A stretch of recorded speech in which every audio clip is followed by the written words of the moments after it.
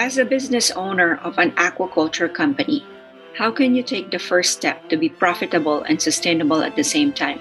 That's what we're going to be talking about in these episodes. Hello, and welcome to the Business of Aquaculture podcast. This is the podcast for the sustainable business movement in the aqua farming and ocean ranching industries. This podcast aims to amplify the voices of entrepreneurs addressing the United Nations Global Goals, aka Sustainable Development Goals number 14, to conserve and sustainably use the oceans and the seas. Listen in to fellow business aquaculturists in their journey in this new model of food production of making their business sustainable and help the ocean's ecology while also making a profit all at the same time. Get inspired to learn how even small to medium businesses can make an impact to save the seas, leave a legacy, and have a better quality of life. One of our goals is to take away a nugget of wisdom that will help your business move from the Industrial Revolution to Business 5.0. Our vision is that of collaboration in the aquaculture industry. I'm Lourdes Gant, your host.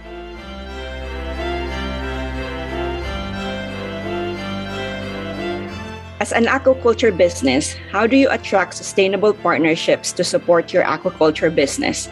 This episode is dedicating to answer that question. So listen in, and I hope you enjoy this episode. If you listen to the previous episodes, I've interviewed some of the experts in the industries. We've amalgamated the top trends and the top challenges in the business. Welcome to episode 4, season 2 of the Business of Aquaculture. I'm so delighted we have with us today the Yield Lab, Claire Pribula and Larry Taylor. This episode, I'm so delighted to interview you guys because I didn't realize that this institute actually existed. The Yield Lab Institute drives sustainable agri-food tech innovation globally. They believe that sustainably feeding the growing global population will require an increase in diverse innovation, entrepreneurs, and startups in the area of agri-food technology. We have with us today, again, welcome Claire and Larry.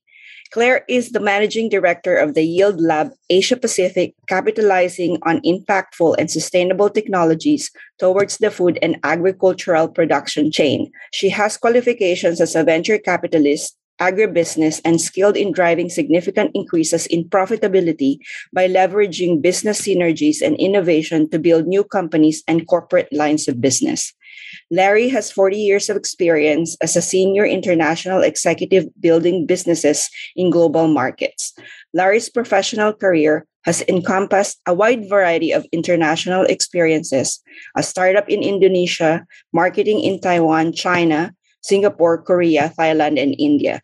General management in Japan was of a $200 million agriculture business. Welcome to the show, guys. I'm so excited. I'm so nervous. I'm making all these mistakes. Welcome to the show.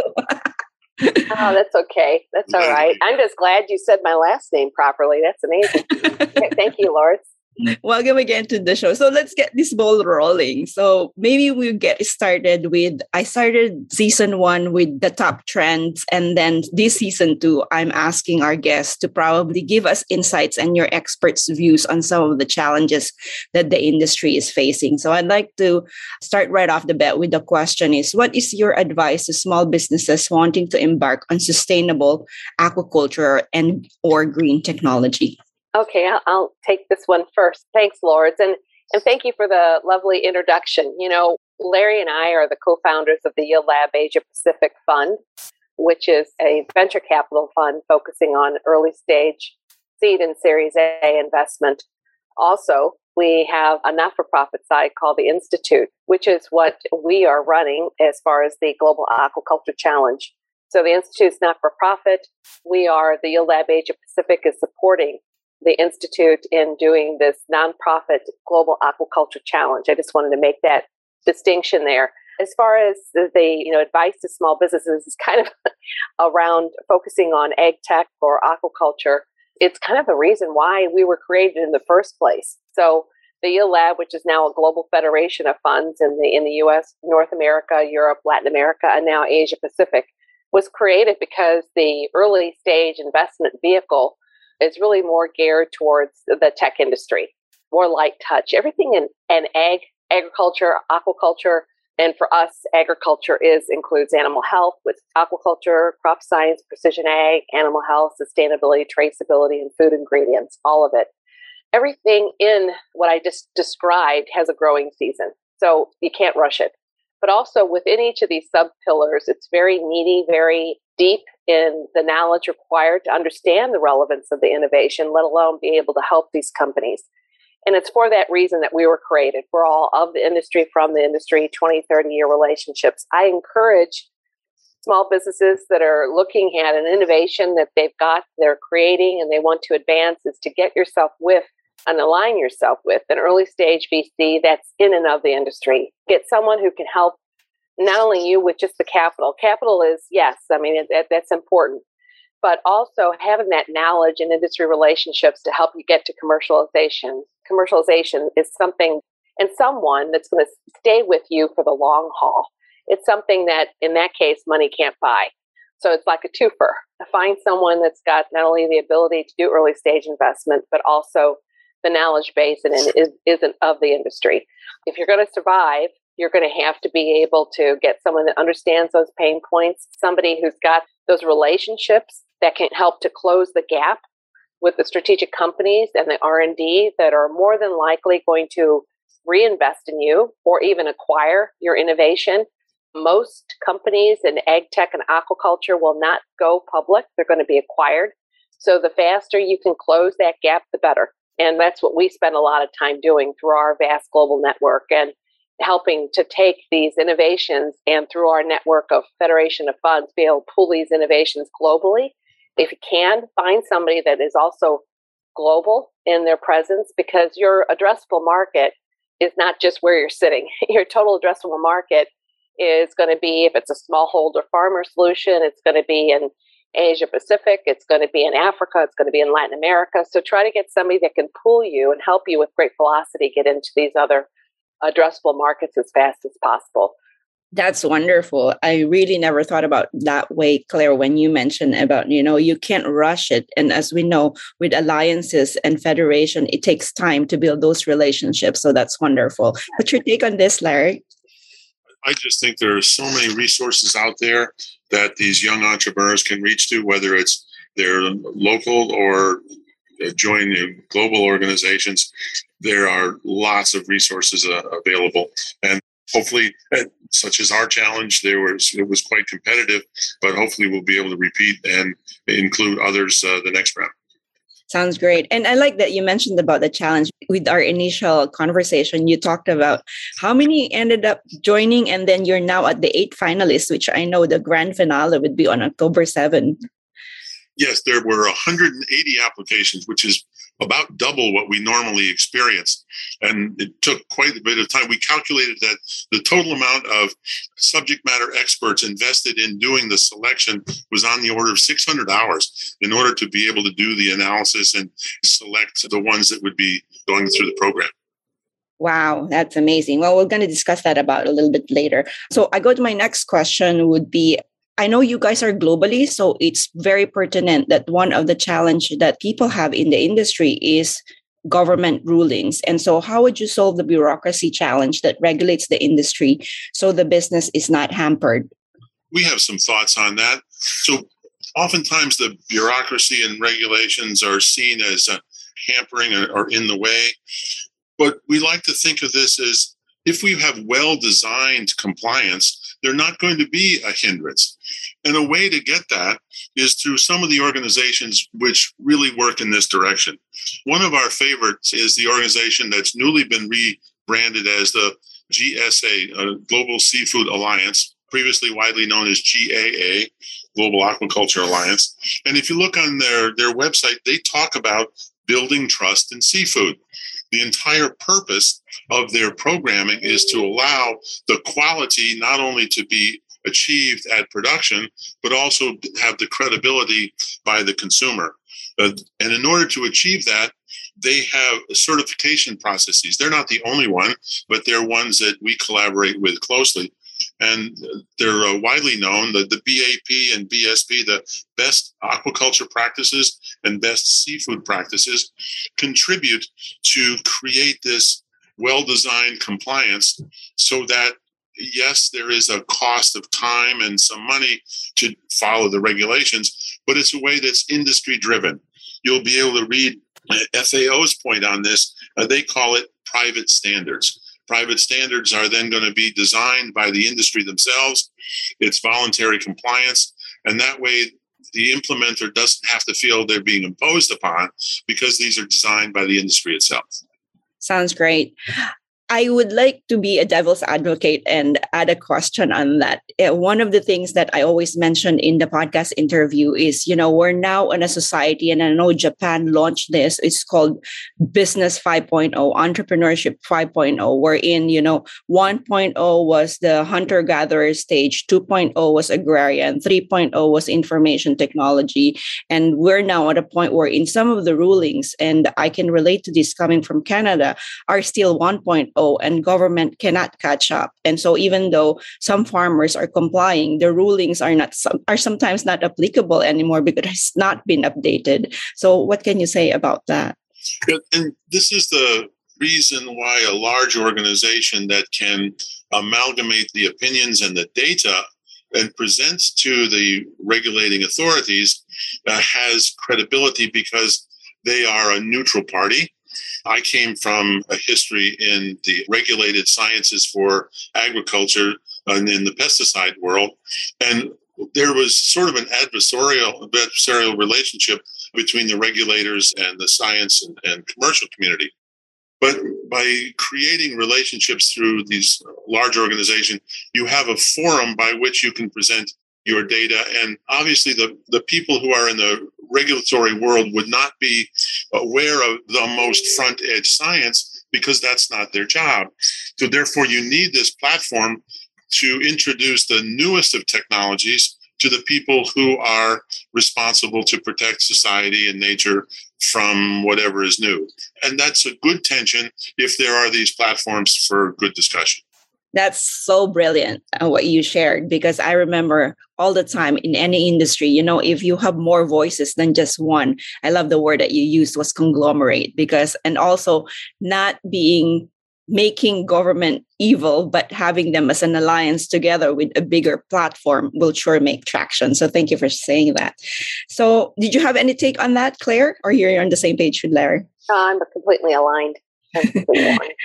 So my next question is, what is one thing you think will still be here and will not change a decade from now? And I ask this question because in the first season, I asked everybody what's the future trend. So for this season, I'm asking everybody what's not going to change. And this is in line again with what I've been talking about on the podcast in terms of, the techs that you mentioned, green tech, fintech, med tech, space tech now, and ed tech. And with aquaculture technology, all the technology seems to be like it's going to be changing because it's so fast paced. So what do you guys think that's not going to change? Well, I think it's pretty fair to say that after only 12,000 years, agriculture is just now getting the attention it deserves. So I think it's fair to say that in 10 years, with over 10 billion people to feed, we'll still be looking for ways to produce more highly nutritious food with less. We will be adapting along the way to climate changes that we can't control. And this great digitization of this last $1 trillion industry to be transformed is going to be continuing to be underway. There's so many different components of agriculture. If you just look at this question of yours, and I thought about it from a venture capital perspective, let's just look at it from that way. Ag tech right now is just a small portion of the VC deals at $4 billion for our ag tech investments for the full year of 2020, which is still just a fraction of the $300 billion invested globally across all sectors. So if you look at this just at in the U.S., let's look at that a little bit more definitively. Let's just take the U.S. in Q1 of 2021. There were only 380 ag tech investments, with aquaculture making up just a tiny fraction of those 300 deals, which although it's to see that ag tech, agriculture across the board has increased from just only 30 investments in 2015, which was the reason why we were created, to 300. So that's good news, in 6 years. But aquaculture is still just a fragment. So it's such a very stark contrast to the internet industry with over 25,000 deals in the same quarter, just in the quarter in the US. So I think it's fair to say that we got a lot of work to do over these next 10 years. And I think we're going to be looking for, continuing to look for more and better ways to do more with less, because we're going to have less if we don't do more to try to turn this back, things that we can't control, like the climate and other things, and the population growth. So I think that we'll still be at it 10 years from now. I think that hopefully we will have accomplished a great deal. And we started off by talking about aquaculture. I hope that we will be accomplishing a great deal to get aquaculture investments and innovations and driving inefficiencies out of this industry across all species at a rapid pace over these next 10 years, so that we're all having access to fresh, highly nutritious, fast-growing protein that comes out of all species of the aquaculture industry. Wow, those numbers are mind-blowing, Claire. Yeah. And that's just really one quarter. That's just one quarter. Oh, wow. Okay, now I'm speechless. So maybe tell us about the Global Aquaculture Challenge and your experience about it. I know you mentioned a while ago that you guys were very surprised to have 180 applications compared to half of what you were expecting. So tell us about all these experiences. I'm so excited about it. I'm hearing all these challenges all over the internet. So I was so pumped when I heard that we actually have an aquaculture challenge. Yeah, the aquaculture challenge, and I'll let Larry weigh in too, that the Aquaculture Challenge was born out of our proactive looking at all aspects of agriculture and where there needs to be more focus and attention. And aquaculture is one of those industries, except for the high-end salmon industry, it has a great deal of work to be done across all species. There's animal health issues in different species. There's a high percentage of smallholder farmers that don't even have sensors in the water, let alone being able to do innovation that's precision analytics or predictive analytics or using IoT of any sort. So there's just so much opportunity for growth in this industry. And that's the reason why the Yield Lab took this focus as our next challenge. And our challenges are run just as we do our equity taking side. So they're over the course of a year. We're applying deep subject matter experts, working with these companies that get selected that make it into the cohort. They're getting access to the best and the brightest in the industry, one-on-one, to help them either finish their science, helping them with their technology, helping them to advance their presence in the industry, to get closer connections to the strategics, many different aspects. They all come in. Some have come in with funding. Some have come with never having any external funding. And that's what's exciting about this Global Aquaculture Challenge is that, we're picking the best innovations, but some of them are a little bit more nascent to being ready for venture capital. But at the end of this, they all are. And they're actually all getting in front of investors. So although it's non-dilutive, there will be one winner at the end that wins the grand prize. This is all sponsored, external sponsorship, because like I said, it's a not-for-profit. So we need to utilize external sponsorships to run it. But in the end, they're all getting along the way value through the technology providers that are giving them free access to services and technology, as well as this mentoring. And at the end, everybody gets follow-on investment, which is great. And that's what this is about. This is about helping to stimulate innovation and advance it. And then hopefully we, the Yield Lab, want to invest in some of these companies and others. Well, so it's our give back to the industry, but it's also our stimulation of innovation, focusing on aquaculture globally. Larry, you want to add in? I would just add that we're so pleased that the global participation from a sponsorship point of view. So, for instance, we had a Chilean organization called Salmon Sustentable to come on as a sponsor to provide one of the prizes with a tailor-made development program for that market. Similarly, in the Middle East, we had Aquabridge come on and offer that kind of a program, and Enterprise Singapore for the Asia market. So we have the world covered in terms of interests and sponsorships to get the word out. And IBM in regards to technology. And IBM for technology helping globally.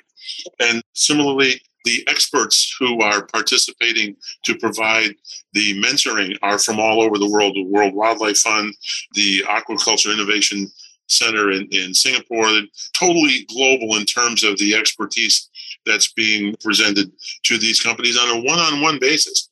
And so this different from some of these challenges, which are very short-term for purposes of getting these companies in front of the investor class at a conference. What this does is a more extended program that's based on the standard Yield Lab process.